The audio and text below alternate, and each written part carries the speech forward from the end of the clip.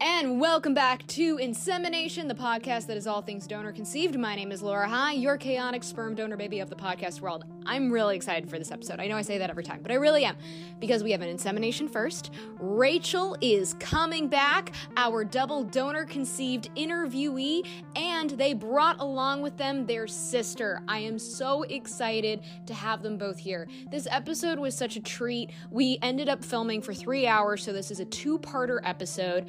But one of the nicest things about this episode was we just hung out and talked all things donor conceived, the ins and outs. We had Me Too moments. We had, oh my God, I feel this way too. And the entire time that we were doing this, I was just sort of imagining all of the donor conceived people kind of coming together and hanging out as a group and having community. So if you're donor conceived, just please know that I imagined you sitting there with us and hanging out too. And I don't want to take up any more time. All I want to say is please like and share, rate this podcast, because apparently that kind of crap helps. Also, I have stand-up shows coming up. Please check my Instagram at LauraHigh5. My website, www.laurahigh5.com, also has my list of shows. I need to update that. But yeah, let's just get to the episode so that you can come and join us and we can all have fun together. And welcome to the podcast, Rachel and Alex. We have an insemination first. Rachel has come back and brought along their sister. One of them. How many do you have again? I don't know. Depends on how you count. That is true, because we would like to remind everyone that Rachel is double donor conceived. What was your DDCP, double donor conceived person. Yeah. My gosh. Yeah. No, the alcohol is not going to help with that. No. I already mumbled, and I'm like, everyone in the last one is like DT, and I'm like, I mumbled. I'm like, DDCP. And which of your double donor conceived side is Alex from? Egg side. Egg side! Yay! So we got the full set. That's what I was like so excited about. And I'm like, we got the three of us together. I'm like, we got sperm, egg, both. Oh my God, we are a complete set. We are a complete set. We are. Oh my God, look at us. So I'm like, these are the reps. Perfect for like your holiday. Get everything together. Yeah. Just a little gift package. A gift set. An advent calendar. Oh, we should put together a donor conceived advent calendar of all of like the triggers you could have. Exactly. I mean, look, if we do Hanukkah, we only need 8, but like I say, why not go for the, what is it, 25? 24, yeah. I feel like more of it's a bingo card. That way it can be like full of, because it's like, you know, you have your donor conceived bingo card, like who today told you to be grateful? And there we go. I got that today. You got that today? What? I'm not bad mouthing him. My partner, I was talking to him. I was like, I texted you. I was like, I'm in my feels because just like the holidays and family. Yeah. And I was like, I feel like weird that, you know, like I'm having some things with the sperm clinic. And he's like, but you should feel so grateful. I'm like, I feel fragile. Ooh. He's like, you should feel, not like should. He's like, but you're cared for and loved and all these things. I'm like, yeah, but I still feel weird. You know, I still feel fragile and sort of broken about this whole thing. Yeah, hot tip for everybody. Like, I know it's out of a good intention, and like people are. I should say sometimes it's with a good intention because there are donor conceived people whose like recipient parents are like, you should be grateful. Yeah, like, and I'm like, that's not a good intention. Yeah. But a lot of people say it to us out of a good intention of like, no, but I'm trying to make you feel good. Yeah. And I'm telling you right now, just stay away from it. It's bad. It's there's no way to shine that shit. Yeah. No. Yeah, and no matter what the intention is behind it. Like, if there are donor conceived people who do feel grateful and that genuinely comes from a genuine place, that's awesome. But, like, let them get to that on their own if that is what is correct for them. Yeah. It's also like there's not one answer of how you should feel about being donor conceived. Well, being donor conceived is complicated. Like, it's a very complex feeling because it's like there's a lot of I'm feeling a lot of things all at once. What did I just describe it as? I was like, I feel like it's an unprecedented tsunami. That's emotion. Do you need me to get closer? I need you to love on the microphone a little bit more. I'm fine. Yes. Is it not your type? No, it's too small. Size king over here. Whoa! Okay. Cut that out. All right. No, we're keeping that in. You will live with that. You are going to publicly live with that comment. I'm very happy with that. Take a drink to that. Take a drink. All right. We fucked up there. for anybody who is listening, we are drinking. We're all over 21. We're all over 21. We're all well over 21. Yeah. I think I'm the youngest out of all You three. are. Yeah, because you're both over. I am the bebe. You are the bebe. I am under 30. I'm like barely over 30. Sorry, Laura. Sorry. I was born in the 90s. I am a 94 baby. I know. I'm so sorry. Drink your tea. Fuck you. It's an oat milk. It's an oat milk. That was rude. That was rude, Rachel. We all know that's oat milk. It is oat milk. It is oat milk for my lactose intolerance, okay? Yeah, and you're gayness. Shut. Okay, so just a little recreation. These two were late. It's not my fault. The bus is late. I mean, it's the MTA. No, and I had to get in. So one thing that my genetic parent and I have in common is that we both have said to each other, I just have to move for at least an hour a day. Otherwise, I am insufferable to myself and others. And so I texted Rachel yesterday and I was like, just heads up, like I have to do an hour on the Peloton, not sponsored content, but I'm like, I have to Peloton sponsor me if you want. I have to do an hour on the Peloton before we do this, or else I will not be able to sit in somebody's basement and have a nice conversation because I'm just going to be insufferable. Yep. And I was having a conversation with our genetic parent on the phone about a work thing. And she was like, I'm going to have to let you go because, as you know better than anybody else, if I don't walk for at least an hour today, I'm going to be absolutely insufferable. And so it's getting dark here. And I was like, that hit. I just laugh. But yeah, so we were late partially also because I had to fit in my workout. Yeah.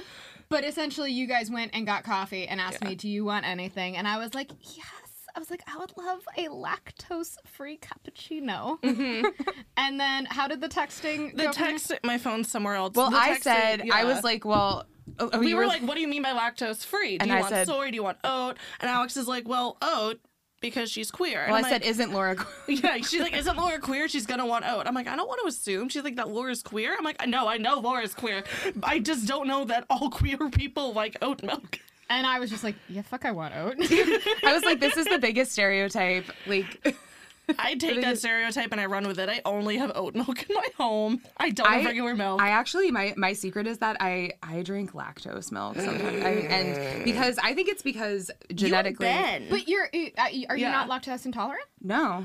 What the fuck? God damn it. I mean, wait, this is weird because my twin drank milk all the time when we were growing up and I don't like it. Which I always thought was interesting. I love milk. I can't drink it. I don't know why. Like I can have milk and things. Drinking milk plain, no matter what milk it is, I'm like, same. Yeah. Because like I think like we all pounded milk as like at least as the elder here. Okay, I got my Did you have those eggs? As the elder here. They pound like we drank milk as like that was just got milk ads in high school. Yeah. With like the mustache. Yeah, and I was like, you were supposed gross. to like drink lots of milk every day, and I just ate cheese. We also my came home from school snack was I would take Tostitos and I would the taco chip, whatever. Yeah, Tostitos. Yeah. And I would melt shredded cheddar on it in the microwave, and that was like my creme de la creme. I love that snack. So white people nachos. It was total white people nachos. White kid nachos. I'm sorry, but that to me is an elite. Grade school snack. Like that was. I used to do that and as well. then I would layer it, and so then I would have like the layer, and I was like, that's how you're supposed to do it. I only learned about like layering nachos as an adult. I was like, you could do that because every time you like get nachos, I'm like, you have a layer of cheese, and then you just pull it, and you're like, what the hell is this? There's these like dry chips. Yeah. No, it's like it's like going to the movie theater, and you're like layer. It's the lasagna method, guys. Yes. Come on, we gotta lasagna the nachos. You gotta lasagna the nachos. It's true. But yes, I drink dairy milk. I think I like my raising mom, my mom, also like. She goes to a restaurant. I'm so sorry. I'm putting her on blast here. She is. Sorry, Mom. I'm so sorry, Mom. Sorry, Mom. I'm airing your dirtiest secret right now. She will go to a restaurant and order a glass of milk, and I just look at her and I'm like, how? Because she's 100% Ashkenazi Jewish. How is she doing that? I don't. It's like a different. It's a magic trick. It really is, and then like. So she's not lactose intolerant. I guess not. I mean, like my mom eats more dairy than anybody I know. Actually, wait, no, she totally is lactose intolerant because at one point her doctor remember. Yes, because at one point we had to switch to lactate milk for her, and so now we just have these. Like I don't go to my parents' house that often because I grew up here. We're in New York. I grew up here. They moved out of the city during the pandemic, like a lot of folks, and so I don't go up and visit them very often. But when I do, there's like the fridge door is filled with like half gallons of lactate milk. Hashtag not spawn. Not again. Not sponsored by Peloton. Not sponsored by Lactate. Not sponsored. I will say, like, Lactate. I have become lactose intolerant in my elder age, and I will take that sponsorship. So we're drinking because we need to recreate, because these two came and saw a stand-up show of mine, and then afterwards we went and drank and we talked all things donor conceived, and it was delightful. And I'm like, we're gonna recreate this just brunch style. But I do think we need a donor conceived drinking game. Yes. So what is the donor conceived drinking game? Okay, definitely every time that you're told that you're a miracle. Like every time you're called a miracle baby, even though you're literally decades old too. Anytime you're referred to as Everyone calls us that. I'm like, we're 30. I know. I'm just a little baby, but also I'm a full and I need to be taken care of. I'm just a baby, but I'm also a full grown adult. Yeah. So anytime anybody refers to me as a baby, thank you. Drink. Yeah, drink to that. Okay. What about in our tellings? Like what? Because we have to make a drinking game that we can work for the podcast.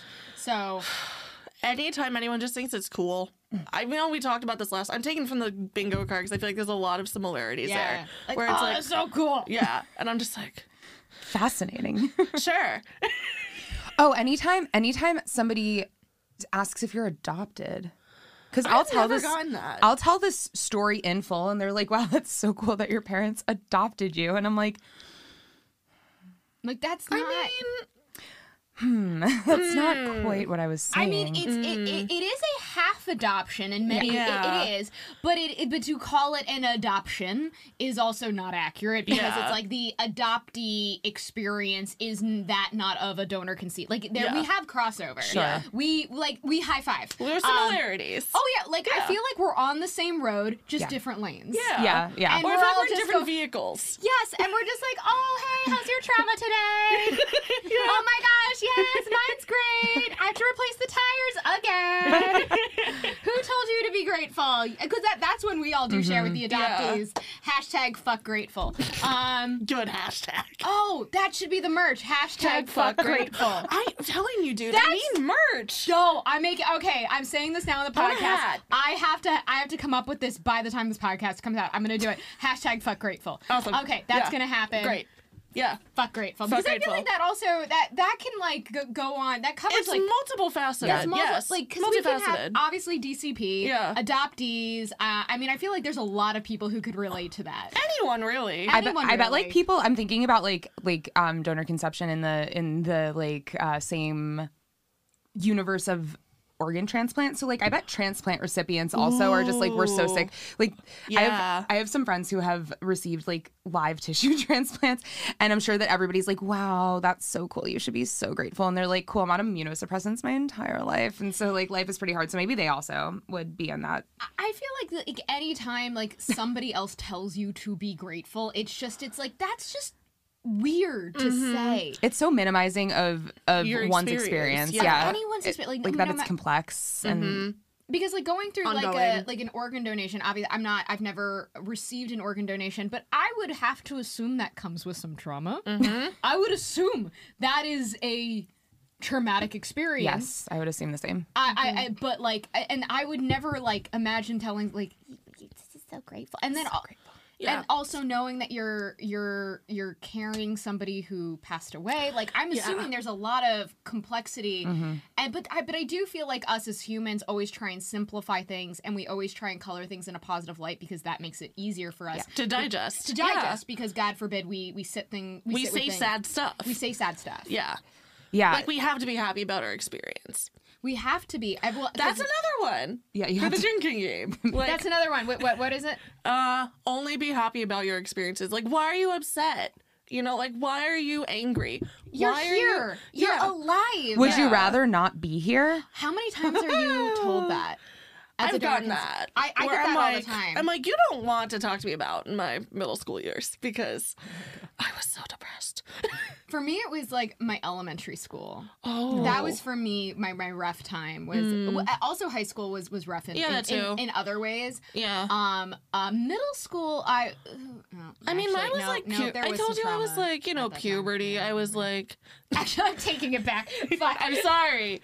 I don't mean to just re-traumatize you. No, it's I all think every good. time I come on, I just make her sad.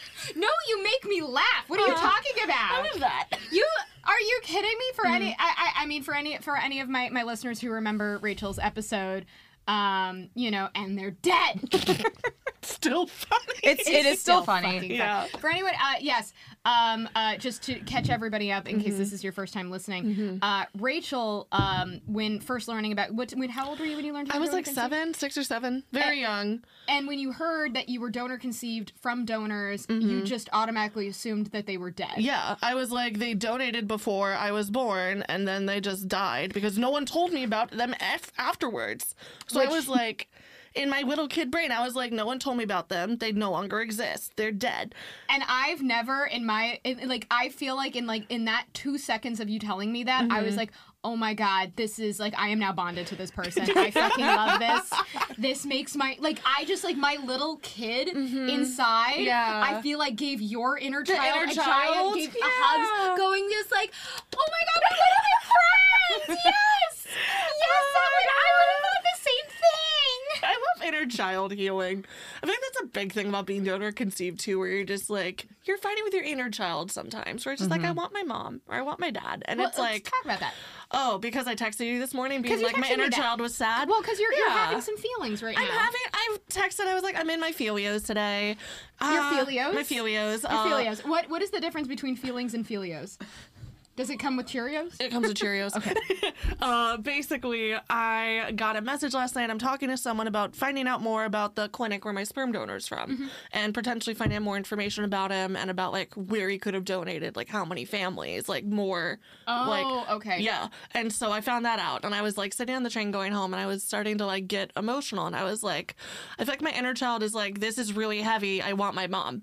But I don't want my mom because my mom doesn't want to talk about this. But then the person who is my mom is my genetic mom, and I don't have that relationship with her. And so my inner child is like, I want my mom, but I don't know who that is. Ooh. Yeah. That's hard. Ooh. Yeah. I want to know. I feel like I felt a collective Like, moment of donor conceived people all getting the chills at that. yeah. Ooh. Yeah. I mean, we're Okay. going to talk about the irony that I want my mom, considering it's a not a problem, like a thing with my sperm donor. So, like, you know, parental figure, Yeah. maternal figure, whatever. And then I'm a support in a way that I feel like, I mean, I don't know. It's just, it's so sticky, you know? It is, but it's, as we said, it's complicated. It's so complicated. And it is about diving into that complexity and being okay with that complexity and being like, and again, it's something where like I talk to a lot of donor conceived people where it's like, we are collectively as a community coming together for the very first time and really kind of going like, oh, you felt this, I felt that, you felt that, you felt that. And we're kind of all paving the way and sort of writing the books now about it. And we're all sort of like collectively comparing notes. Yes. It's so true. Yeah. I think that like one thing that when you were saying that, it's like what you're looking for is an elder person who is further down the road than you in that experience. Yes. To say like it's going to be okay. We don't have that. And like, yeah, because of the way that donor That's you. conception. I'm only 2 years older than you. You're still older than me. all of my like Go younger. fuck yourself. Yeah, all of my younger You siblings. guys. Fuck yourself. I'm not. I'm not dead yet. Unlike you're I'm like the imaginary donors. Yeah. And they're dead. So I think that like that a lot of the times and I think about this as like a community that is a minority a small community of people. It's hard to find each other. The people who we would look to maybe a generation ahead of us, 2 generations ahead of us, like our parents' age, don't know that they're donor conceived, or there just are fewer of them because of the history of how this all went down. It's a newer technology. Certainly, like as an egg donor conceived person, I'm one of the first live births in the first couple of thousand live births in the U.S. When did egg donor conception start? I want to say in the early mid 1980s was the first live birth via egg donor conception, and then I was conceived in 91, born in 92, and I think so. I learned you are in the first batch. Yeah, exactly. And I learned about the like origin story of how I was born because I was researching this academically, which is a whole can of worms that we can get into. We're gonna get in there. No, but I want us to have like a few drinks in us. Yeah. Before, I just love Alex's story. No. We're gonna tell your story, but I want us to be in the vibe of it. But anyway, so I think that like you're looking to somebody to say like I've been where you are and I'm years down the road and it's going to be okay. And there's so few opportunities to do that. I had the opportunity to do that with somebody, and I don't want to. We're not calling them out. I won't call them out, but it's a donor conceived person who has some level of notoriety, and I had the opportunity to meet this person, and it was really amazing because I got to tell them my story, and I was pretty early on in the process of having met Rachel, having maybe I had just met. Yeah, I had met our genetic parent for the first time. Yes, I remember your like timeline. barely. Yeah. And I met this person and I was talking about, I was like, it's just kind of like an adjustment and it's weird and it's hard. I think it's really hard for my parents and I'm having a hard time with the fact that it's hard for my parents. And I said, does it ever get easier? And this person is like maybe like 5 years into knowing their genetic parent. And they were like, only recently after seeing my family, like my son and like my extended family, like our families hanging out, did I feel a sense of peace about this? And they were like, it takes time. So like be gracious and give yourself some time. Like all these things do take time. And in recent months, like my youngest sibling who was raised by our genetic parent, so she's our half sister, actually like called my dad for professional advice. And like my dad's like I love that. I know. And my dad's super generous and like loves like chit chatting with her. And like, I don't hear about that from my dad. It's just like part of, he's just like, he's like, I love giving you the young peeps advice. And so like our youngest sibling will like tell me that like she called my dad and it was so helpful. And then I'll be like, hey dad, did you have a conversation with this person? And he's like, oh yeah, like it's no big deal. And I'm like, okay, so. Did we like get lunch one time and you're like, what? No, they were supposed to get lunch, and then my dad had to cancel on her for a very big client, and she was like, "Your dad cracks me up." But it just like is cute to like see and like the overlap. And in the family tree, just for people, it's like hard to track for people who are not tracking this. My youngest sister and my father have no genetic relationship. It just because you're talking about your egg donor conceived side. Yes. So you are connected through the egg donor. Yes. So your younger sister is not genetically tied to your father. Correct. And you are tied genetically to your father. You are the hinge. Your father is, to put it in donor conceived terms, your father is your biological father. Your mom is your social mom. Mm-hmm. Yes. Exactly. Amazing. Okay. I know, it's so cute. It's so cute. Okay. All right. I'm just trying to like sort of weaving and we're still doing the Jeremy Bearimy. We're still doing the Jeremy Bearimy. I'm all for Jeremy Bearimy. We are going to Jeremy Bearimy the crap out of fucking this. Here's another one. Every time you try and explain your story to somebody and you're just like, I don't even know where to start at this or point. They can't. They're like, wait, what? What? Yeah, people are like, wait. Oh, anytime somebody asks if your parent is your real parent. Because I hate that. My mom who raised me, like my social mother, I don't even call her that because I'm like, she's my mom. She like, and I know we actually had a really good conversation with. I don't ever refer to like my dad as like my social dad. Yeah, I mean, God, it's like no. if I'm like in shorthand talking to donor conceived people, like sure, just to make it quicker. Yeah. But like I agree. I don't like referring to like my father as like my real dad. Or like with I don't like a real dad. Well, I'm like with a qualifier. Yeah, like I like. He's my dad. Right, exactly. Yeah. And like my mom is my mom, and to me it feels like so minimizing to be like my social social mom, and it's hard when yeah. we're having a conversation that involves all of the players because we were actually talking to. It is shorthand. I do think in our circles. Yeah. But also just to throw this out there, I do know that there are donor conceived people who really do like the qualifiers, and it does make it easier. Yeah. Which is like totally Also valid. legit. Yeah. Totally valid. I just personally, it makes me feel weird. Me too. I don't know why it does, but it does for whatever reason. But you don't have to have a reason, right? Yeah. You can just feel weird about it. I mean, if we're like writing the book, right? Yeah. Then if we're writing the book, then we don't really need a reason. We're just like, I feel like the title of the book is whatever the fuck works for you. Yeah. Like, it's like, Being I don't know, donor whatever. conceived. It's all valid. being donor conceived, whatever the fuck you works. want.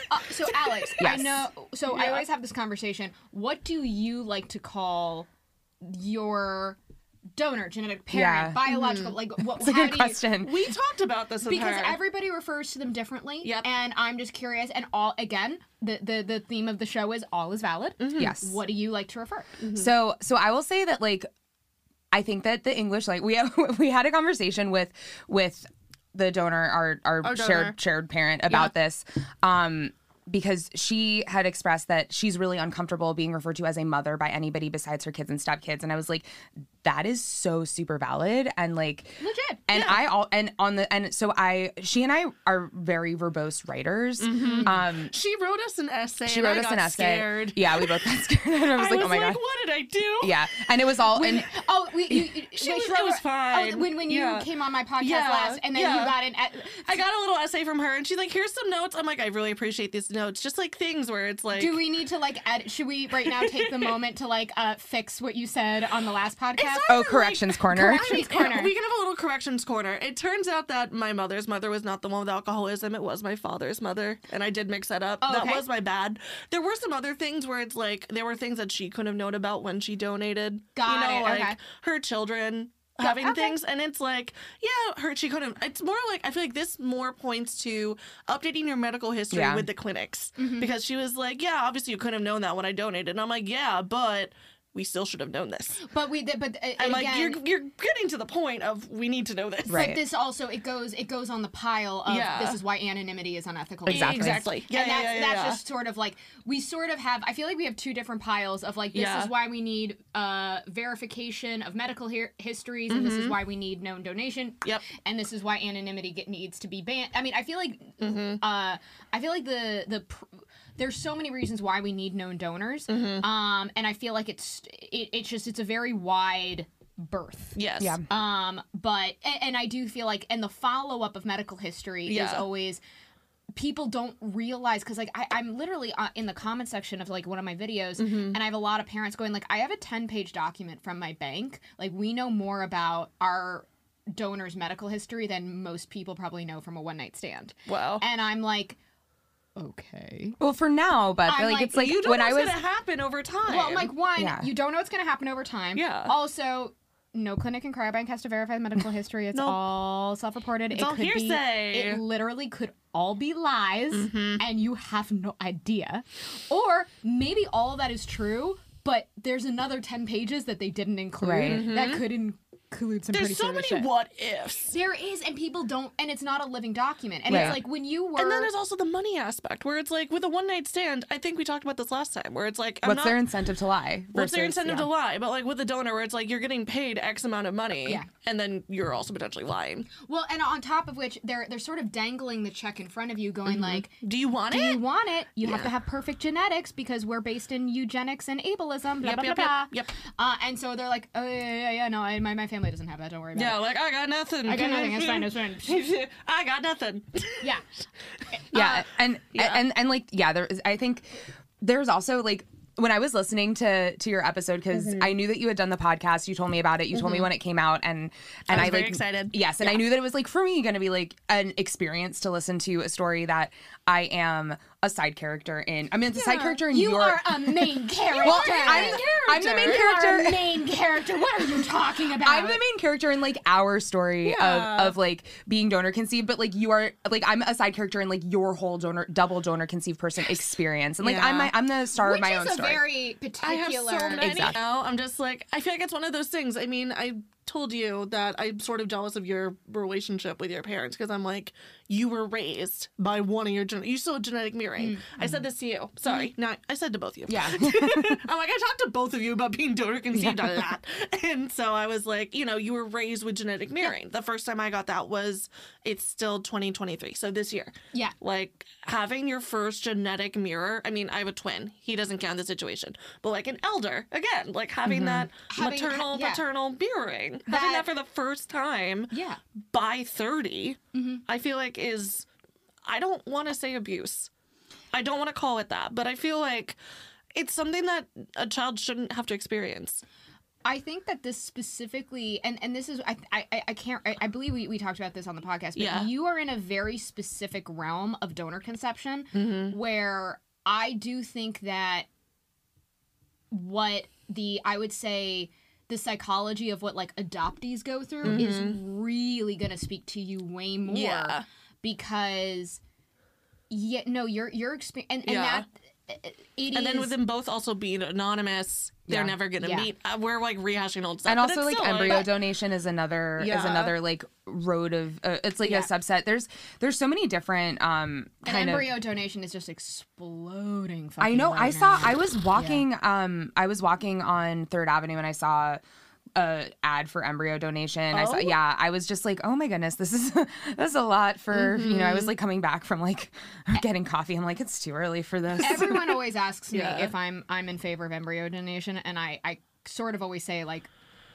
by and large, the adoptee community and the donor conceived community, I would say, again, not everybody, but I would say the majority has actively been like, fuck no to embryo donation because it creates, just say no. It creates adoptees. I was gonna say, I feel like embryo donation is just adoption with extra steps. Well, it's adoption plus you get to grow the baby. You're growing your adopted baby. Yeah, you're growing an adoptee. You're growing an adopted baby. Well, that is what's happening. That is what I was. Sorry, I'm like sort of realizing this at the same time. You were a grown adoptee. Yeah.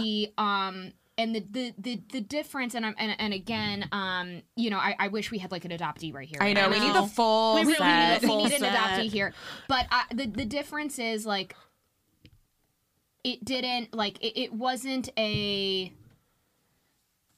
It wasn't made out of love.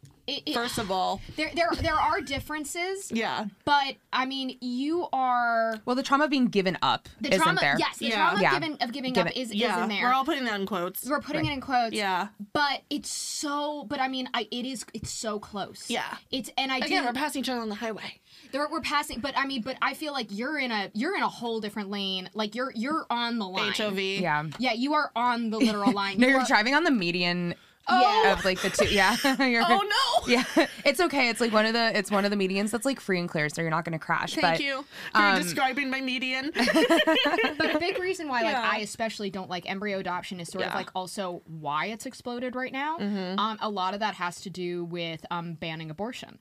You're kidding. I mean, am I shocked? No, I'm pissed. Well, because what ends up happening is if you do like IVF in a state where abortion has been banned, and you create a bunch of embryos and you use one of those embryos to make a baby, to make a baby, you're not allowed to dispose of those embryos. Shut up. You're not allowed to dispose of Why did I not think about that? Are you kidding me? No, so you either have to freeze them indefinitely or give them up for adoption. Which, by the way, is very expensive. Oh, like freezing, obviously we know that people AFAB. AFAB people know that freezing things is expensive. So there's that element of embryo adoption. So if you are somebody who is pro-choice, and you really need to look into all of the aspects of embryo adoption, but I think that's a absolutely horrific place for a parent to be in. Yes. Is we just spent this money to do IVF, and now we have to make the decision of are we going to freeze indefinitely, give up embryos, which are going to be our biological fucking children, and then where's that going to go? Or we're going to spend money on a fucking compassionate transfer. Like, it's just it's way like it's why when people always ask me, what do you think about embryo donation? I'm like, it's really problematic, but on top of which there is so little studies done on donor conceived people, especially long term. Yeah. Virtually, I mean, like virtually. Fine, right? We've done studies that are on like babies to be like, oh look, they lived. Right. And then my favorite is like, or they've done studies on donor conceived people, but they didn't actually talk to donor conceived people. They talked to the recipient parents, and the recipient parents were like, oh yes, they're fine. Yeah, they're thriving. They're great. Yeah. They're alive. And like I have a research background, like a science research background. What and, a nerd. And yeah, I'm a super nerd. We and love so nerds. We love you. nerds. So occasionally I'll like browse the literature for stuff about this, and like I was actually told that my case was so rare, or like so I was such a miracle that the You were drink. Cheers. Nastarovia. So I was such a miracle that, and I can get into like why that was, but that the obstetrician who created me and delivered me actually wrote my case up in a scientific journal, and I have searched PubMed in every way I know how to try to find that article, and I can't. And anyway, I would love to read it, but. Yeah, there's very little research being done on donor-conceived adults, and it's like There's none. There's very minimal, very minimal research, and in my opinion, embryo adoption is taking double donor conception, which again we know nothing about. Nope.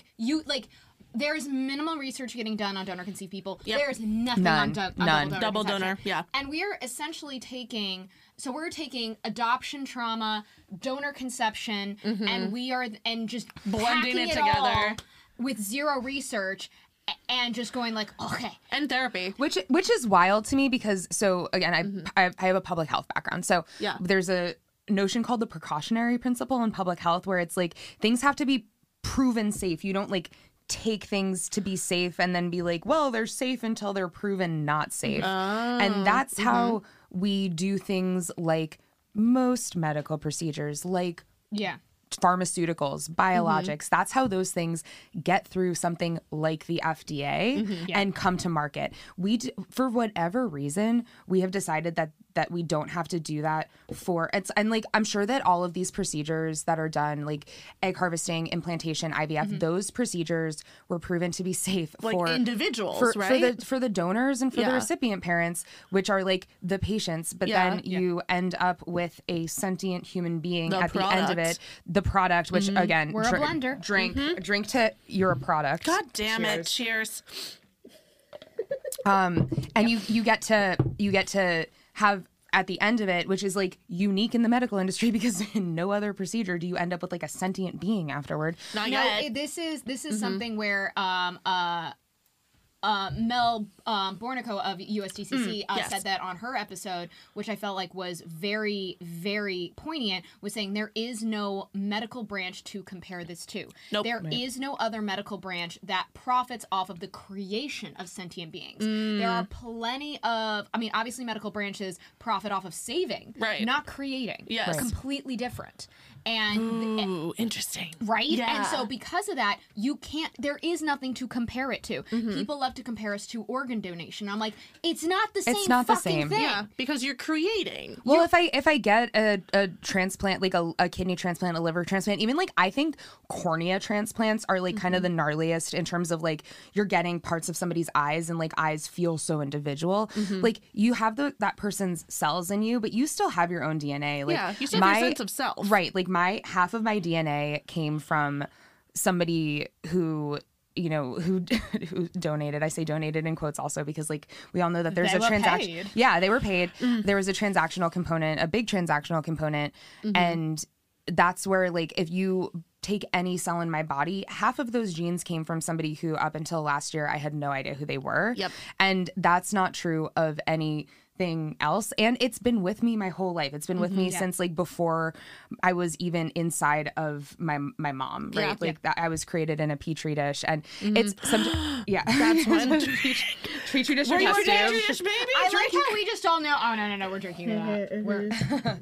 And yeah, so when I think about that, it seems like the precautionary principle can apply to everybody except for us, except for donor conceived people, you know, and like there's obviously there's a ton in the medical industry that has been horrifying. And like, if you know medical history at all, a lot of folks get mistreated by the medical industry. We're not knocking that. I know. Yeah. This is really shocking news to you all. But yeah, it's just like another example of like, okay, so like, why does the precautionary principle apply to everybody in this equation except for the donor conceived person, who was, by the way, the only person who did not consent to be part of this? Yeah. Okay, can I throw this out too? Because this is a question I get all the time. It's a comment, and I would love to hear your reaction. Whenever I say that, saying like, everybody else had a say, signed the contract. This was all so intentional beforehand. The donor conceived person is the person without say who is affected the most by the donor conception. The reaction I get a lot when I say that is they're like, well, no one decides to be born. No I one knew what you were going to say before you said it. No one decides that. So like, how is that different? So what would be your reaction to are we having some Felios, Rachel? No, I'm just like... That was a Felio face that you were just making. And I just would love to hear, because I react to that a lot, and I would love to hear a different reaction. Like, I'd love to hear somebody else's reaction to it. No, my first thought was, I was so depressed in middle school, I didn't give a shit.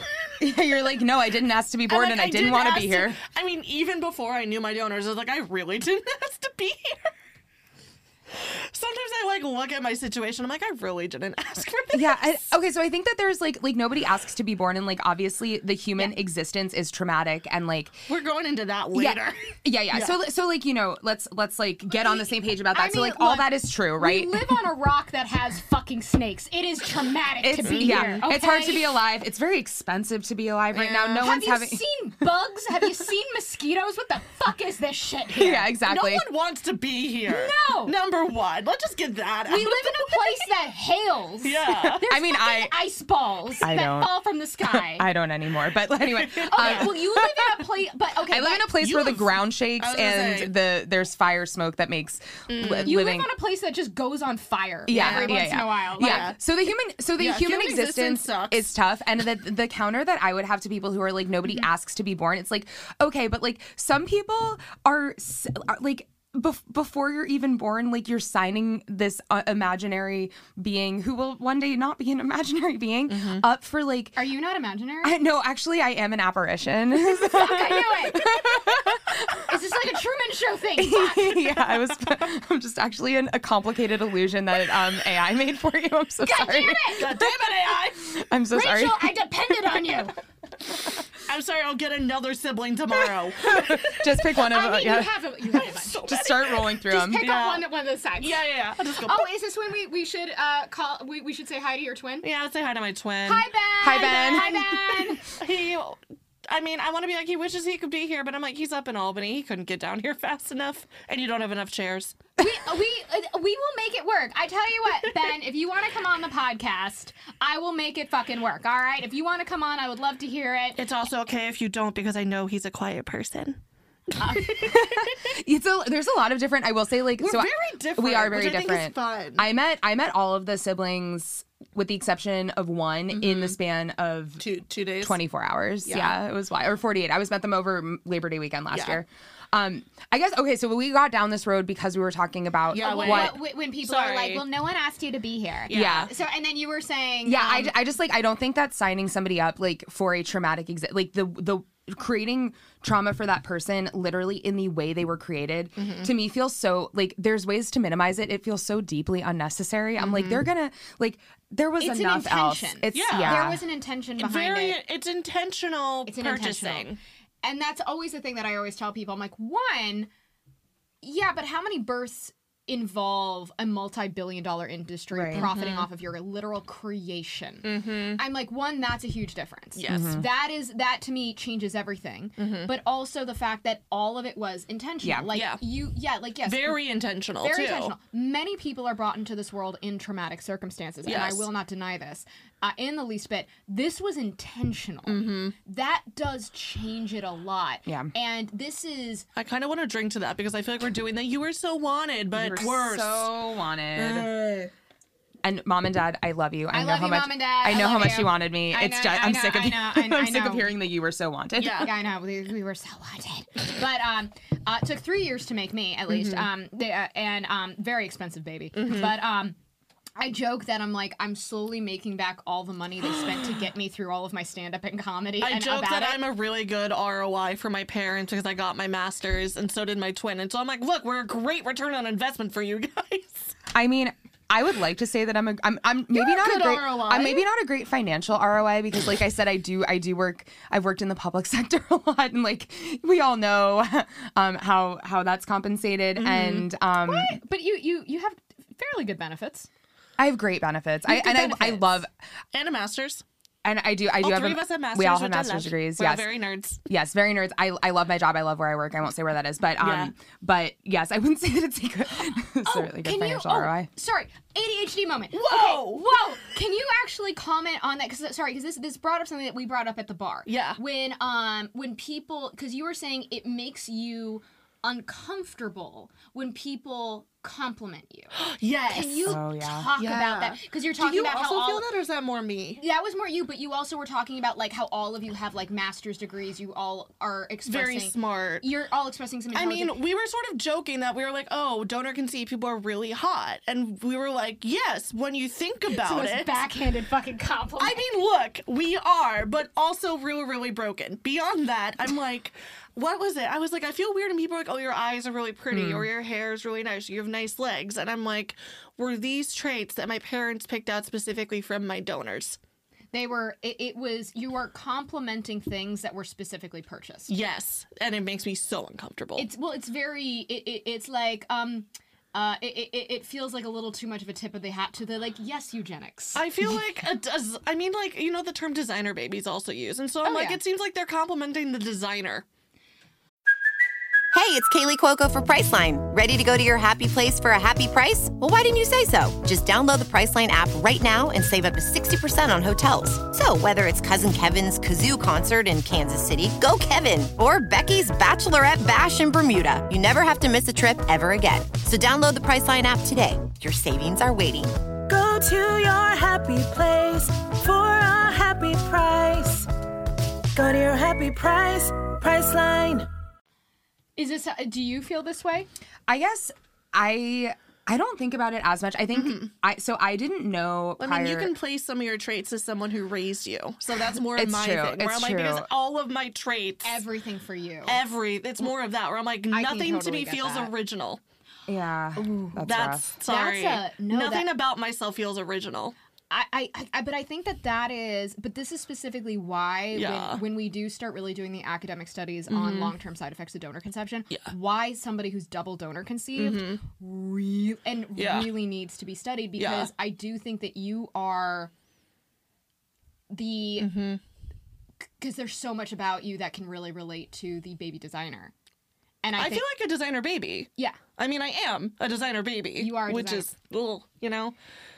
Just, I feel so uncomfortable with that concept. Like I said, like when I was walking around, I'm like, I feel eugenics. Yeah, it's because it's. I mean, like so designer eugenics. baby is a euphemism in my opinion for eugenics. for eugenics. Yeah. I don't know. I guess I feel less uncomfortable when people. I felt less uncomfortable when people would compliment certain traits of mine because I like didn't know prior to last year that. So I resemble our shared genetic parent. You So do. much. Very, I love very it. closely. Yeah. I showed, we're not going to show the photo, but No. like you shared with me the photo of you next to your genetic parent. Is that how, Yeah, what you I know. We got down this road. Yeah, I think we that's what she. That's what she also said that she feels comfortable with. I always say biomom for shorthand because if I'm quicker. It's quicker, but like. This isn't to also like I don't want to dismiss what your genetic parents' wishes are. Yeah. I will say as always, and like I don't know her. I don't remember her name right now. I'm just gonna We'll say it later. Well, we'll say it. Well, we're Not I'm on the gonna, I'm gonna podcast. Not call, on the podcast. I'm gonna call you Morgan right now. Okay. Yeah. We're just her name's not Morgan, right? No. Okay, Morgan. I'm gonna call her Morgan right now. We're gonna call you Morgan, and it's like, and this isn't to dismiss Morgan. It's not to dismiss your feelings whatsoever, but for me, the donor-conceived people have the smallest amount of agency. Yes. We are constantly told how we should feel. Yep. It is everybody's feelings before ours. Yep. So I appreciate and totally understand why Morgan is like, I don't feel comfortable being called mom by anyone else besides like I get that. Yeah. But right now I'm interested in what you specifically as Alex, as a donor-conceived person, not worrying about anybody else's feelings. What do you want? What do you want? So I'm sorry, Morgan, I am. But I am putting forward donor-conceived feelings first before anyone else. And you know what? It's important for advocacy. And I do think it is important for advocacy, and it is the thing. And I forget. I believe I want to. I really don't want to credit. I really hope this is correct. This is correct, but I believe that it was Aaron Jackson who said this, and I really hope that this was correct. But Aaron Jackson, I believe, said when we talk about someone who has spearheaded donor-conceived rights. You can't not say Aaron Jackson's name, who is like, We Are Donor Conceived, who headed those surveys and everything. Like we owe Aaron Jackson so much. Yeah. But Aaron Jackson, I believe, was the one who said that donor conceived people are, I'm going to totally butcher this and I apologize, Aaron, but essentially said something of the lines of donor conceived people are expected to put everyone else's feelings before them. You just named so much of my childhood trauma. I believe, and again, if this wasn't Aaron, I feel so bad, but I'm pretty fucking sure this was Aaron. Yeah. I believe, and Aaron, if I'm wrong, I'm so sorry, said, like, we are expected to put everyone else's needs before them. We did not choose this. Yeah. They chose this. Yeah. That's the other part. And we have to put our feelings matter. And we no longer can... We no longer can shortchange ourselves for the comforts of others on a decision that they made. Yeah. So again, Morgan, I am so sorry, but what do you want to call? Yeah. So I feel pretty. So we had a conversation with her about this after Rachel went on the podcast last time, and it's so cute because like she calls us like the French plural vous. Which is really cute. What is that?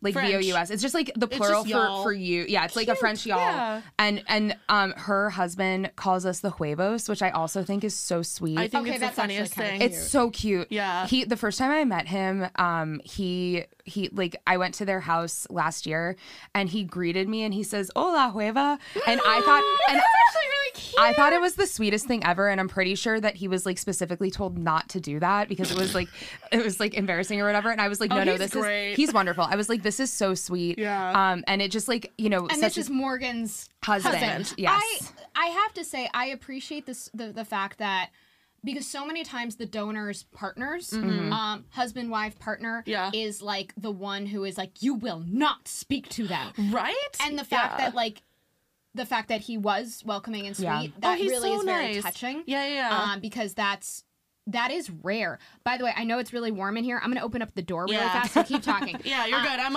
only I dying know, it because is- I'm wearing like a it is quite warm. sweaty thing. We're gonna open up the door. Appreciate it. No, I would say that Ventilation. Yay. I feel pretty. I don't want to overcook the eggs. Oh gosh, don't want a soft boil or hard boiled. Bye.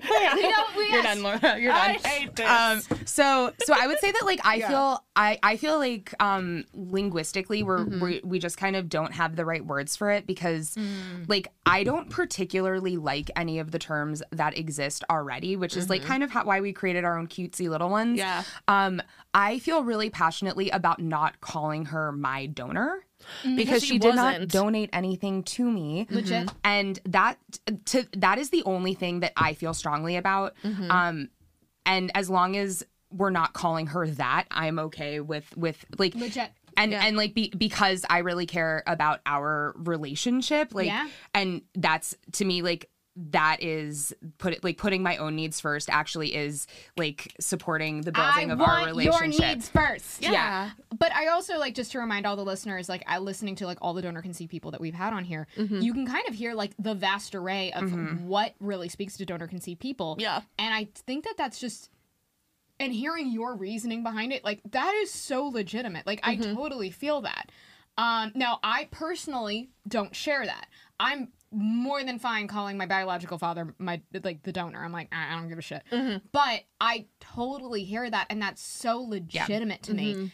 But this is why you cannot put your own shit on to donor-conceived people. Yeah. Because we all have and especially, I do think our own experiences with the biological parents, the donors, is all very different. And I don't know, maybe how I refer to the donor in my case would be different is if I did have if I had a relationship with him, maybe that would change. Yeah. But he's kind of a dick, so I'm like, I don't give a shit. Yeah. Donor, I don't give a shit. Right. He was the seller. Right. Yeah. And for me, like there's certain thing, and it's so funny, like my therapist is definitely going to listen to this. She's wonderful. Shout out to both of our therapists shout out who to both listen of to our- this podcast. Should I name them something? I I mean, we you already can named first mine. names. Yeah. Mine's Susan. Mine's Hi, Amy. Susan.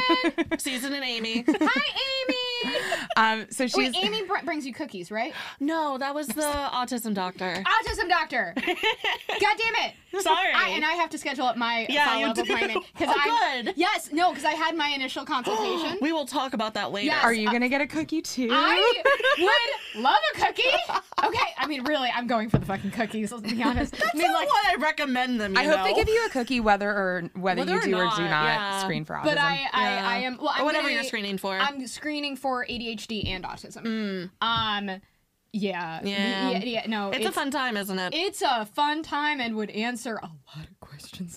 And we talked about, like, I was like, I've been diagnosed with an anxiety disorder. Yeah. But I'm like, I don't think that's all there. I think we got some other things cooking in there that are being rattling around. Comorbid. That's what it's called. You have like multiple things. Was I telling you about that? Where I was like, I feel weird being comorbid because it's like autism and ADHD and depression and anxiety and asthma. Yeah. And I mean, it's so funny. Like we were talking again about, and this is something that like I just have a lot of innate curiosity about medical research, and I think that like it's hard to draw any conclusions based on like there's a couple of big Facebook groups for donor conceived people and for families that are like in a number of different families. By the way, if there's any donor conceived people who are listening who are like, yes. I don't, what do you mean big Facebook What's groups? a community? What do you mean? Like, how can I get it?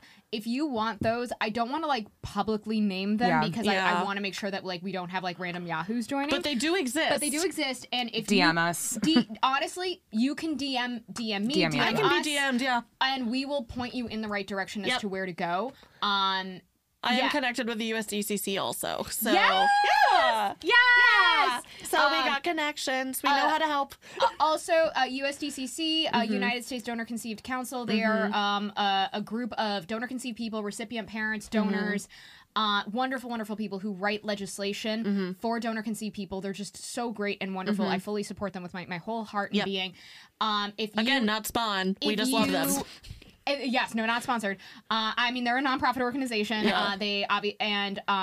Specifically, if you are looking in this holiday season to maybe make a donation of some sort, I would really love to suggest that you donate to them. Yep. I would also love to do a shout out to DNA Angels. Yes. 100% DNA Angels. Who's another nonprofit agency who helps people find their biological parents, whether you're an adoptee, NPE, or a donor conceived person. If you want to find biological parents, they believe that like it doesn't matter what your financial situation is, they are like, we will help you find your family. But they also help find siblings. Yep. They've helped me out personally. I've referred them. They've helped me out with like cases that like we are bringing to the news media. Like these people are fucking legit and amazing. I adore them with my full soul. I love them. Yeah. But in this holiday season, you specifically want to support donor conceived causes. DNA Angels and USDCC are two of the best organizations that I full-heartedly please go support them. But it's like we're being the donor conceived elders that we want to see in the world. It's like it's true, and I feel bad because I'm just like, oh god, it's like, us. It's us. I feel like a superhero, but like a really lame one. I actually We're just like, this is my superpower and nothing else. Eugenics. I always so when we were talking about me doing the podcast, like I had thought about like I this is the first time that I've ever spoken like really. All of my friends know about this. This is like the coolest party story of 2022. Cool party story. Cool party story. Oh fuck! I did. Chug it. Hang on. I had a drip left. Well, I think with that, what I would love to switch over to is, because we've now had the drinkage. We've now completed. I would like, Alex, for you to go into detail on your discovery of you being donor conceived, finding your genetic parent by your mom. I would love for you to go into it because it's fun. I like it. And I also just, I love, I don't know if that's the right descriptor, but I do enjoy hearing how people find out how they were donor conceived, because all of our journeys are so fucking weird and different with it. And I think it's important for us all to hear that they're all goddamn weird and wacky. Yeah. There's no, and like no two stories are like, Not at all. But there's a lot in common. Like when you were first describing it to me, I was like, oh my God, me too. Yeah. And it was a common, like there is a lot so take it away. You talk, I drink. Yeah, exactly. We're gonna sit and drink things. I know when I first met up with Laura after her comedy show, I was like, all right, I'm gonna do the Did I make you laugh? You did. You did make me laugh. No pressure. I just want to like make sure that I thought it was. I don't see a lot of comedy. I don't watch a lot of comedy, and I really enjoyed your set. So it was great. Yeah. Very topical for us too. It was fun because like obviously I knew you two were coming to the show and it was an audience, and I went. I obviously was like, all right, I'm gonna do my fucking donor conception set, and there was like a few, and like I literally told the audience because it was a smaller audience, and I was like, all right, assholes, listen. I was like, I've got 2 donor conceived people right there. All right, listen. These jokes are for them. These jokes are for fucking them. I don't give a shit. None of you get these jokes. I don't give a shit. Oh, we were dying. Well, and there were like 3 emergency room doctors in there too, and so they're like they like fully understand like what that means, and then I think like the other couples were just like, what is going on? And I was like, we are having an inside baseball moment right here, and you all are welcome to join us on our journey. Come on in. It is your choice. And I'm like, I'll do some fucking little crowd work shit to like make you all laugh and shit, but they are my people. I appreciate you. You're great. It's my favorite thing when I get donor conceived people in the audience, and it's just like I don't give up. And that's my favorite thing. Is when I get to do my stand up for donor conceived people. It is my favorite thing. I love that. It is genuinely my favorite thing. You guys also saw my Catholic set of when I also went into my Catholic trauma. I also love doing that for former Catholics as well. Because I'm just like, yes. Yeah, there was like that one, the one Catholic, and it was just me and him looking at each other, going like, "Ha!" Game recognized game. I'm like, how's the self-loathing going? Yes. Story time. Okay, story time. Anyway. So, so my whole story is that from, I would say, like, when I was about 5, like, when you start going to school and seeing your friends and their families together, I was just like, ooh, interesting. Like, it's kind of weird that I don't really, I don't really feel like my family looks like the other families. And that's compounded by the fact that Do you not look like your raised mom? Your raising mom? I think so.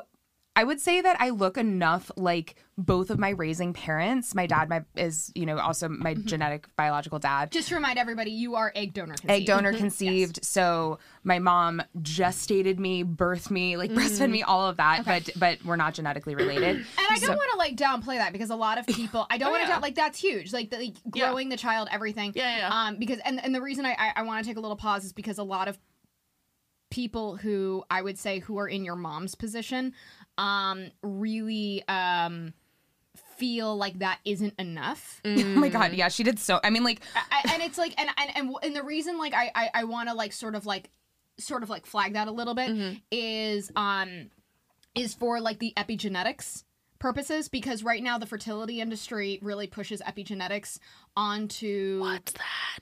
Oh, it's the difference between, so epigenetics is the idea that, to put it in kind layman's of like layman's terms, is that there's environmental factors or other factors nature beyond, versus nurture. Well, it's beyond the genes that affect the way that genes are expressed.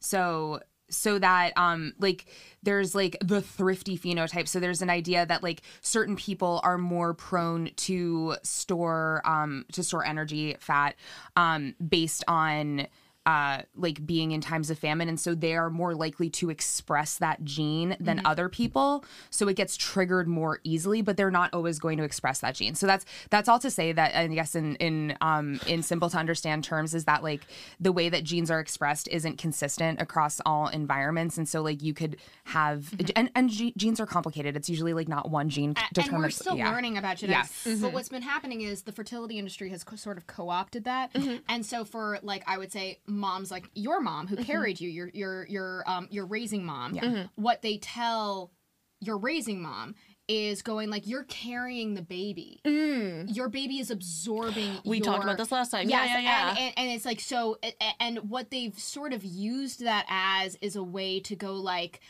is it okay if I touch your face for just a second? Well, I always the fertility industry kind of is like, you're a genetic parent. I have makeup on. I should have told you that. I didn't even do that. You're good. I'm just going to be like, what's on my hair? Your skin is also extremely soft. Yeah. Like that's what? Oh my god, a compliment! I'm so sorry. No compliments. No compliments. I don't know who that came from. To be fair, I think that your soft skin comes from a very regimented skincare routine. I have no skincare. I was trying to give you an out. I really appreciate that, but I have absolutely no skincare. Your skin felt like skin. It felt like skin. It was very skin. You know who my skin is from? I don't. Oh, Rachel, no.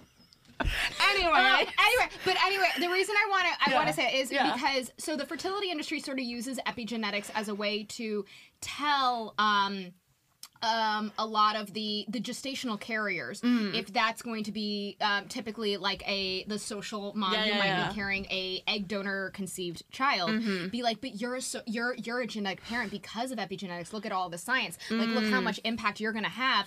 And what ends up happening is later down the line, as donor conceived advocates, we have to sit down with those parents and go, you're not a genetic parent. Right. And because they genuinely are convinced, I carried this child. we are genetically linked.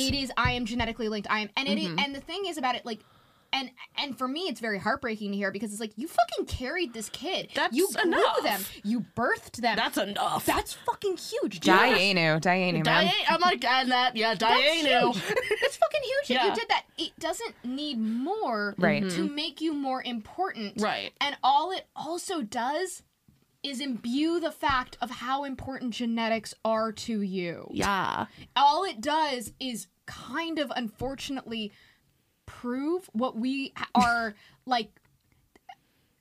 We're how am I trying to say this? It helps prove the point that like that the genetic connection is important. Like if you are saying if you're trying to assuage the DNA doesn't matter. Yeah, You're saying it's important, but not to you. And it's like, and here's the thing: DNA does matter, and DNA doesn't matter. Yep. Both are true. Both are very equally validly true. Yep. So for me, when I hear it's always like I want to like really empower the gestational carrier. Sorry, the alcohol. The gestational or that social parent who is carrying the child. It's like, what you did is huge. Yes. Like, you don't need to make it more important. Like, let that be.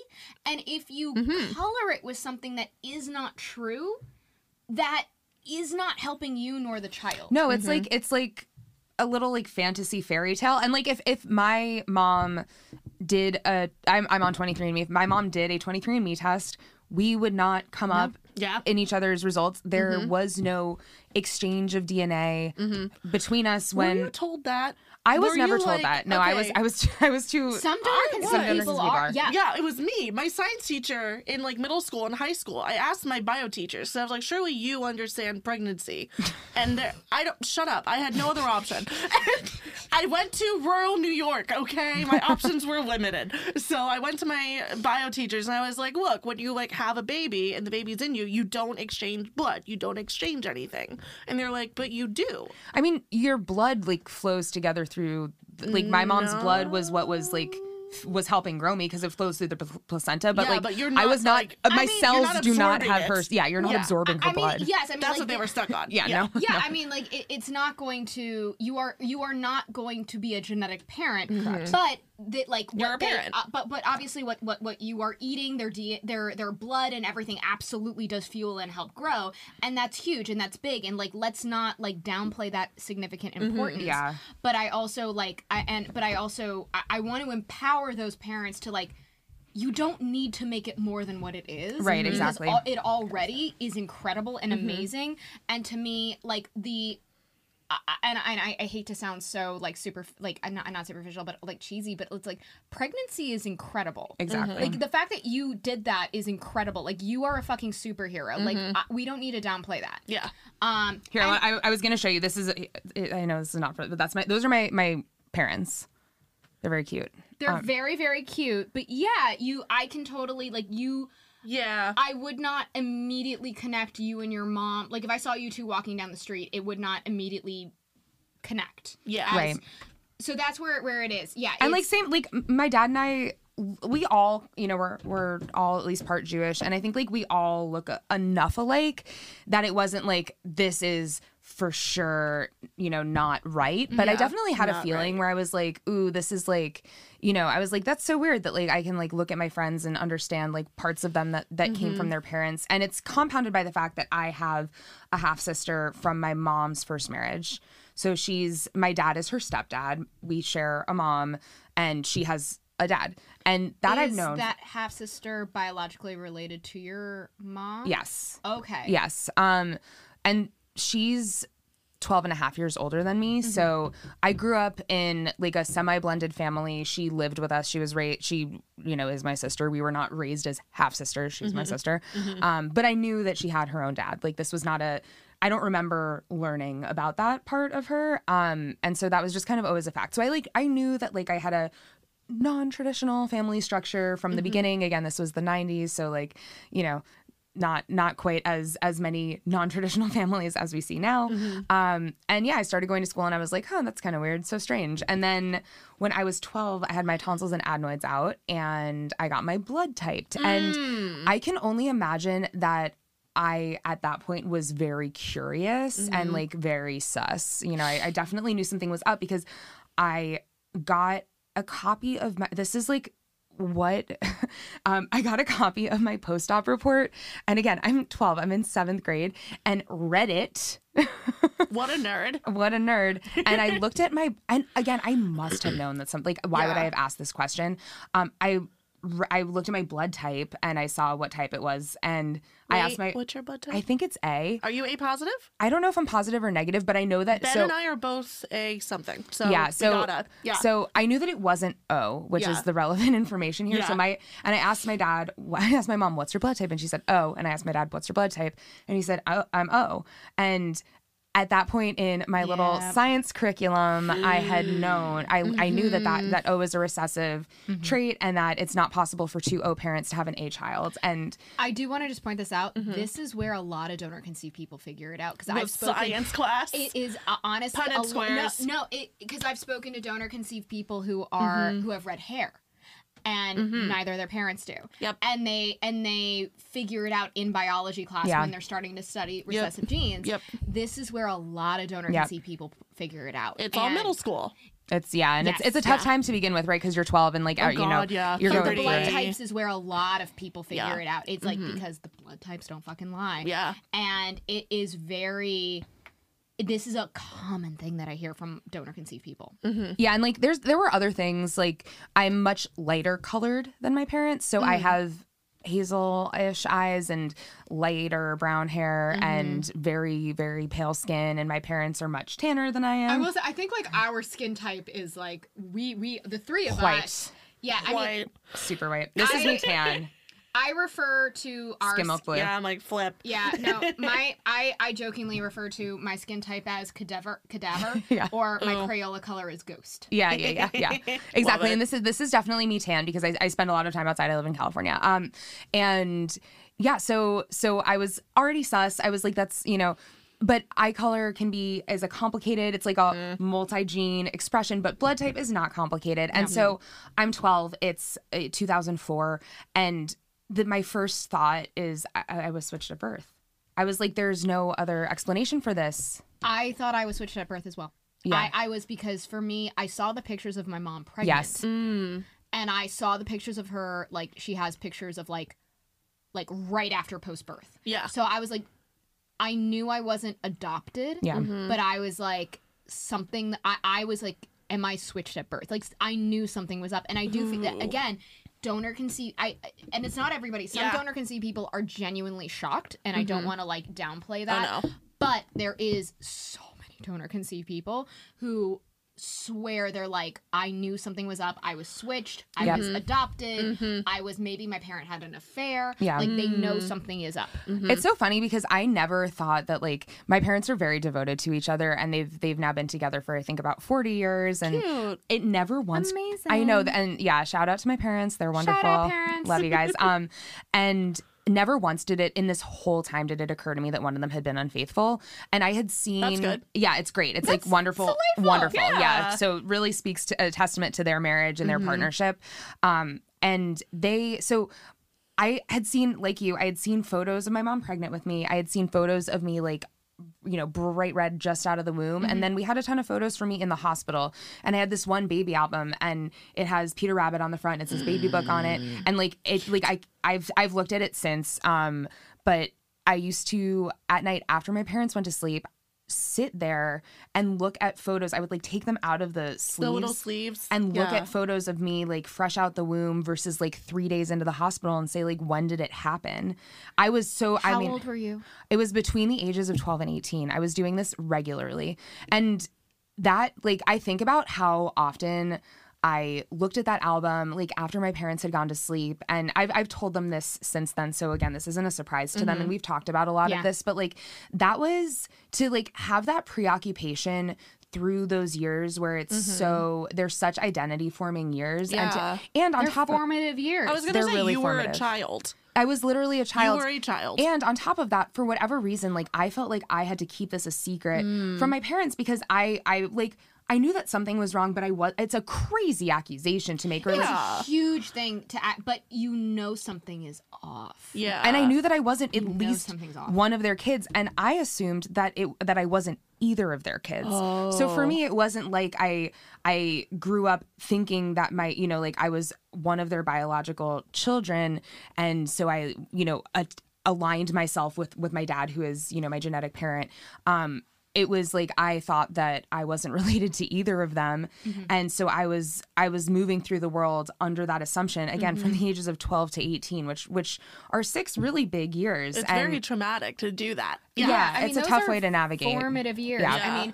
I mean, I mean, there's reasons why, like, we have therapists who, like, specialize in trauma of those years. Yeah. Because That's why I've been in therapy since the age of 12. I mean, again, shout out to Honestly, Susan. yeah, shout out to Susan and Amy. Thank you so much. Amy's known me since the age of 11. Thank you, Amy. Yeah, Yeah. I mean, like, there's, like, if I think about the trauma that was, like, some of the most impactful trauma, between those ages. Yeah. Yeah. And Facts. because those are some fucking weird years. I mean, puberty, right? Like, we Yeah, were talking yeah. Weird years. We were talking about, like, how being, like, not related to my mom during puberty really showed. Yes. Did you have that? I do have that. Yeah, my mom and my sister definitely had, like, similar experiences going through puberty, and they were Yeah. really different from mine. Yeah. And I think that, like, there's like little things where I'm like, oh my God, I wish that, like, a parent had known how to handle this. And, like, for me, the kind of lighthearted funny one is that, like, my mom did not know how to handle my hair, because my mom does not have this hair. hair. I literally, I mean, right now, because of, again, trauma, my hair is straightened, essentially. But my hair is not as, you have a little bit more of a structured curl Yeah. than I do. My hair's a little bit more, I would say, frizzy. But I had the same problem. I was the only one with that hair texture within my family. And that was extremely, I would say, again, I've been traumatized. I It's a don't weird let thing my to hair think about, though, unless you're in this situation. It is, and I know it sounds so stupid, but it was like I was bullied for my hair. Oh. Not just and it was like my hair was a topic of conversation in my family all the fucking time. Oh, Wow. Because everyone in my family has perfectly pin straight hair. I was the only Only one one. with anything. oh, interesting. So, like, I had, like, very close to your hair, a little bit more, but so, like, it was brushed out constantly. Yeah. Yeah, and, like, I would say that the embracing of curls is, like, also just topically more common now than it was It in is. the 90s was It like is. a time of And I like love everything. seeing that. Me too. I'm not there yet within my trauma yet. I'm like not there yet. I'll take you to the right salon if you want. I got you. I'll be your curly sister. I mean, I love the person who styles my hair, but it's like I should try. But it's like, ooh, that when is, you're ready, Laura. I got you. That is hitting. I mean, Laura with any form of body dysmorphia is like, oh, I'd drink to that if I had anything. I know. That one, and I consider the hair with the body dysmorphia as well. Hair's a part of your body. It's a part exactly. of it. Yeah, no, it's that's where we're hitting the not to trigger everybody here. Sorry. But that hits the eating disorders. That is, it's like blah, blah. But you're hitting all anyway. Yeah. So we were all depressed during puberty. Yeah. So I wouldn't even say that I was depressed. I was just like confused. I was preoccupied with this, and it was not something that I thought about every single day, but it is something that was like simmering under the surface for 6 years, and I think I told maybe like my best friend about this, and really nobody else except for my my high school AP bio teacher. Shout out to Miss Merrill. Hi, Miss Merrill. Hi, Miss Merrill. So she'll come back later in the story, but I had my 7th grade bio revelation with blood types, and then took bio in 9th grade. And you just kind of sat with that. I sat with that, yeah, and I didn't say anything to my parents because I was like, this is going to literally rip my family apart. Like I'm my parents' only child, right? And I was like, I cannot drop this bomb. So you, as a 12-year-old? As a 12-year-old. You are like, because you have the blood type proof, and you're like, I was switched at birth, and you're holding on to this to protect your parents? Yes. Oh. That's heavy for a 12-year-old. Yes. Like, you are I want to hug her inner child. Like, inner children hug, you know? But honestly, I do want to, like, point out the fact that so many donor-conceived people actively make choices like that to protect their parents. It always drives me crazy when everybody's like, you fucking donor conceived people, you want to get money from your donors, you just want to create trauma. So many fucking people. I know. I think it's nuts. That's another drink. That's another drink. But it's like, also, I have never heard genuinely of a donor conceived person finding out they're donor conceived, actively trying to track down their donor for money. Never. I've never. Now, maybe that has happened. Maybe that has. If it has, it's an all flyer. It is. Yeah, it's definitely an outlier. Yeah. We would have heard. I've genuinely never, in any of the groups that we belong into, that's never come into question. And I know anybody from our groups would be like, what the fuck is wrong with you? Yeah, what's your aim here? Go. Don't fucking do that. Yeah, if you're gonna hit anybody up, hit up like the fertility industry. Like, I've never heard of that happening. I don't know where they get that from. Anyway, I do think that. But again, it speaks to. Because all I really genuinely know of donor-conceived people is genuinely, on the whole, trying to be as compassionate as possible to their families. And being like, I am going to take the weight of this on so that my parents don't feel bad. Yes. I hear that the most out of anything. So with that, I just want donor-conceived people like, you're fucking heard, you're valid, you're seen. We're going to help shoulder it. We're gonna, it's a burden that we all get to shoulder now. And like, we all get to shoulder. Yeah. So please continue on your venture. So I say to I like hadn't brought it up in like recent memory, I guess. And then I said we were doing blood typing as a unit in AP Bio, and I said to my bio teacher, and she was like, she's very cool. She's like the cool teacher. Everybody loves her. I love that. Yeah. And I was like, Miss Merrill, you will never, but this is so freaking crazy. But like this thing happened when I was 12 where like I'm type A and my parents are both O. Isn't that wild? And she's just like, LOL, you're probably adopted, because she knew that I wasn't. And just like, it was like a throwaway comment, and I was like, ha ha ha. So funny. But she had no idea what she was She had no idea. Yeah. I will say to the teachers out there, be careful with that one. Be careful. There's way more of us than I think you think there. I mean, like if students come to you and are like, something's weird with my Punnett square or my DNA, handle that carefully. I mean, like, to be fair, like, she, like, how do you, anyway. Well, and at the same, like, there's no way, like, I don't fault her, because I think, like, it's now become much more, like, we are now becoming much more aware. Yeah. But, like, when you were in there, it was, like, no one would have, like, that wasn't a this. thing. No, absolutely not. And so, like, I'm like vibing through senior year of high school. I graduate. I'm getting ready. I'm a huge nerd. I went to college the summer before my freshman year to take some classes to get ahead. I love that for you. I love that. I love it so much. And instead of like staying home and partying with my friends, I was like, no, I'm going to go do school. And so I signed up. I moved up to Massachusetts where I went to school, and I signed up to take a class called Genetics, Ethics, and the Law, which was being taught by an amazing professor. And she was, again, like very, very cool. It was a pretty casual environment. And the first lesson that we were learning was about assisted reproductive technology and the legal implications around it, the ethics around it. And I was like, wow. I love that that existed. I know. Oh my God. Yeah. So the school that I went to had an experimental college that taught like a lot of interdisciplinary classes. And it's also a very civically minded, ethically minded school. So yes. And so I am in this class, and I go up to her. I was like, I'm going home this weekend. And my mom was pretty old when she had me. I'm just going to ask her about it. Like, so interesting. I bet she had to use fertility drugs. And she was like, oh, yeah, totally. Report back. And I was like, great. So I How old were you again? 18. So this is After my first time. 6 years. Yeah, so it's been 6 years. That. Yeah. Okay. So I go home. I'm, home for a long weekend, and I'm, of course, I think a lot of people will relate to this, regardless of like whether it's donor conceived stuff or other stuff. We're in the car. I was told in the car as well. Car confessional. Car confessionals. I do car confessionals. I don't receive car No, confessionals. this was. Oh, I came out to my parents. Was in the car? Were you Yeah. driving or passenger? My mom was driving on the highway, and I was like, "Hey, Mom, I have a girlfriend." I love that for you. I'm Wait, like, and you did that on the highway? Yeah. No. You gotta do that in a place where they can park. Rachel's like, I'm not giving her. I'm not giving her the opportunity. Yeah. Well, so you we were in the car. were in the car. We were not on the highway. We were in a place that we could park. I love that, by the way, so much.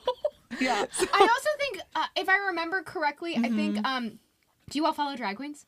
Yeah. Trixie Mattel? I do know of Trixie Mattel. Trixie, I think, came out to her brother in the car. That's cute. Yeah. I think as well. Car confessionals. As being also in the passenger seat. If I remember her story correctly. Yeah. I You don't believe- drive when you'd confess. No. And car No, confessional. that seems like dangerous. That's what I'm saying. You got to do it as a passenger. Car confessional is great because you can't. The person can't leave, and also like you can't make eye contact. So They're it's like- trapped. They're trapped. They have to hear you out. They try, but as somebody who hates who can't do eye contact, again, we're working on the As autism someone who, diagnosis. I was gonna say, as someone who is autistic and cannot do eye contact. Okay, I have a question for you because for me, with eye contact, it's overstimulating. I mean, I'm trying right now really hard to do eye contact with both of you, but it hurts. It physically hurts. I You don't mean, have to make eye here's my contact with thing. We don't have to make eye contact if it makes you uncomfortable, number one. Number I try two, really hard because I know that that's a polite thing to do with like society. I don't care. But like it physically hurts me. I have been yelled at by people to look at them in the eyes when I talk to them. And then I also took communications classes in undergrad. So I was taught nonverbal communication, which I joke is a masking class. And so I literally just got taught how to connect nonverbally with people. Wait, that's so funny. This is a communications class at New Paltz. I needed that I took class. I took two. I took interpersonal and nonverbal communication, and I got 100 in both. Wow. And then I was like, yes, I did great at communicating. I'm not autistic. A+. Oh my god. that should have been the first time. You being like A+ That's and another not being episode. But so I mean, Go back to your thing. So wait, you go home, you're in the car with your mom. We need to But do yes. this. I know. So we're But really again, Jeremy Bearming. I love the car confessionals because I don't have to make eye contact. Yeah. And I'm like, I am just like doing so well in this. I can look at the sky. This is amazing. This doesn't hurt. Yeah. Makes me So as the resident, I get the resident non-autistic person. I'm still like I don't. You're under the umbrella. I'm not official. Not I'm official. Yeah. But I'm in the process. You're on the way. The train has left. No, I'm kidding. I'm kidding. Yeah, well, I mean, I would say I'm like 99% sure about the ADHD, and I'm like 75% about the autism. Yeah. I'm pretty like that. That's where I fall. Yeah. But to be fair, I thought I was. I remember going to my mom. I want to say 10 years ago going, Mom, I'm pretty sure I'm autistic. I need to get, like, this has been rattling around. This is a long thing. This has been a long Yeah. fucking Not thing. just like TikTok telling you. I will say TikTok did go, like, I think the ADHD is real, but the autism has been there pre-TikTok. Where I'm like, I'm pretty fucking sure about this one. Anyway, keep going. Anyway, Again, ADHD. Sorry. So we're in the car, and I think this is going to be a lighthearted conversation. I don't think I anticipated that we were like going to open up this can of worms, but I say to my mom, I was like, hey Mom, you were like in your mid 40s when you had me. Did you have to use fertility drugs? And I had like never asked her this before, I guess, which is like kind of wild because I was like very precocious. My parents used to call me a smart Alec, and I would say, no, I'm a smart Alex. And I didn't even. Cute. That is really cute. Yeah. I'm a smart Alex. Yeah, which is like the word. Like I was like such a little shit. Like I was just like I was very precocious. And Okay, that should be the merch. I'm a smart Alex. I'm not a smart Alec. I'm a smart Alex. That's my personal brand. That is your brand. Unfortunately for everyone around me, that is my brand. But that's your production. But that's your production company, Smart Alex. Smart Alex. Yeah. Right. So we're in the car. I ask her that, and she's like, she kind of like was doing the thing where you're like trying to pay attention to the road, but like also kind of like look over. And she's like, yes, of course I did. And I was like, okay. And then she goes, I will never forget this, like verbatim. She goes, any other questions? And I said, I don't know. Should there be? And that is where we are cutting the episode. Part 2 will be available next Wednesday. I'm so sorry to leave you all on a cliffhanger, but I had to save some more juicy stuff for part 2. Thank you again so much for listening to Insemination. Please like, share, repost, I don't know, do all the things with the podcast. It really helps us out. Please follow me on social media at Laura High Five. Send in your questions. Who do you want to hear from on Insemination? Who have I missed? We've got so many amazing episodes coming up, but I want to hear from you all as to who you want to hear from. Let's get the answers that you all need. Let's get the interviewees that you all want. Thank you again. My name is Laura High. This turkey baster baby is signing off.